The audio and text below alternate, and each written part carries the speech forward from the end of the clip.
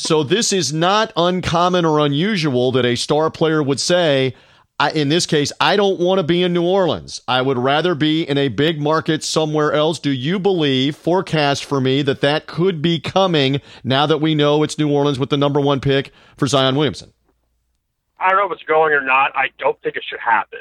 I'm not going to tell you what I think is going to happen. I don't think it should happen. I think what all of those examples you gave, I think all of them are wrong. Not what you said are wrong. I think all of them are wrong. Because you should get drafted, and where you're going, you go and you make the best of it.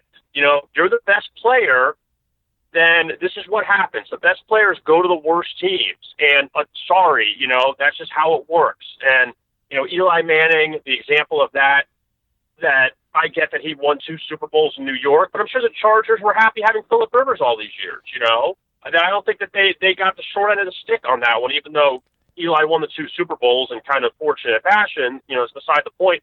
But, who says that if the Knicks won the lottery, or let's just say, for instance, if the Pelicans made a trade with the Knicks and then they got Zion, who says that he would be successful in New York?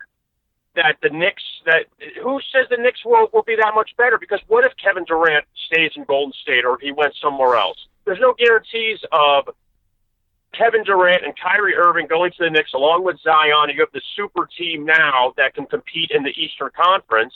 There's no guarantees of that. So what if Zion goes to this team that's not very good and they win 25 or 30 games? You only do so much.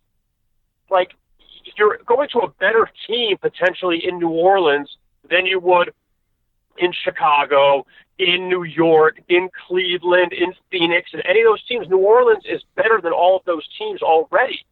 So wouldn't you rather be there where you're with another superstar, assuming Anthony Davis stays, where all of a sudden now your team could be in the playoffs quickly, as opposed to maybe it's more of a rebuilding process. So there's just no guarantees wherever you go. And I just don't like this whole, because let me just divert for a second.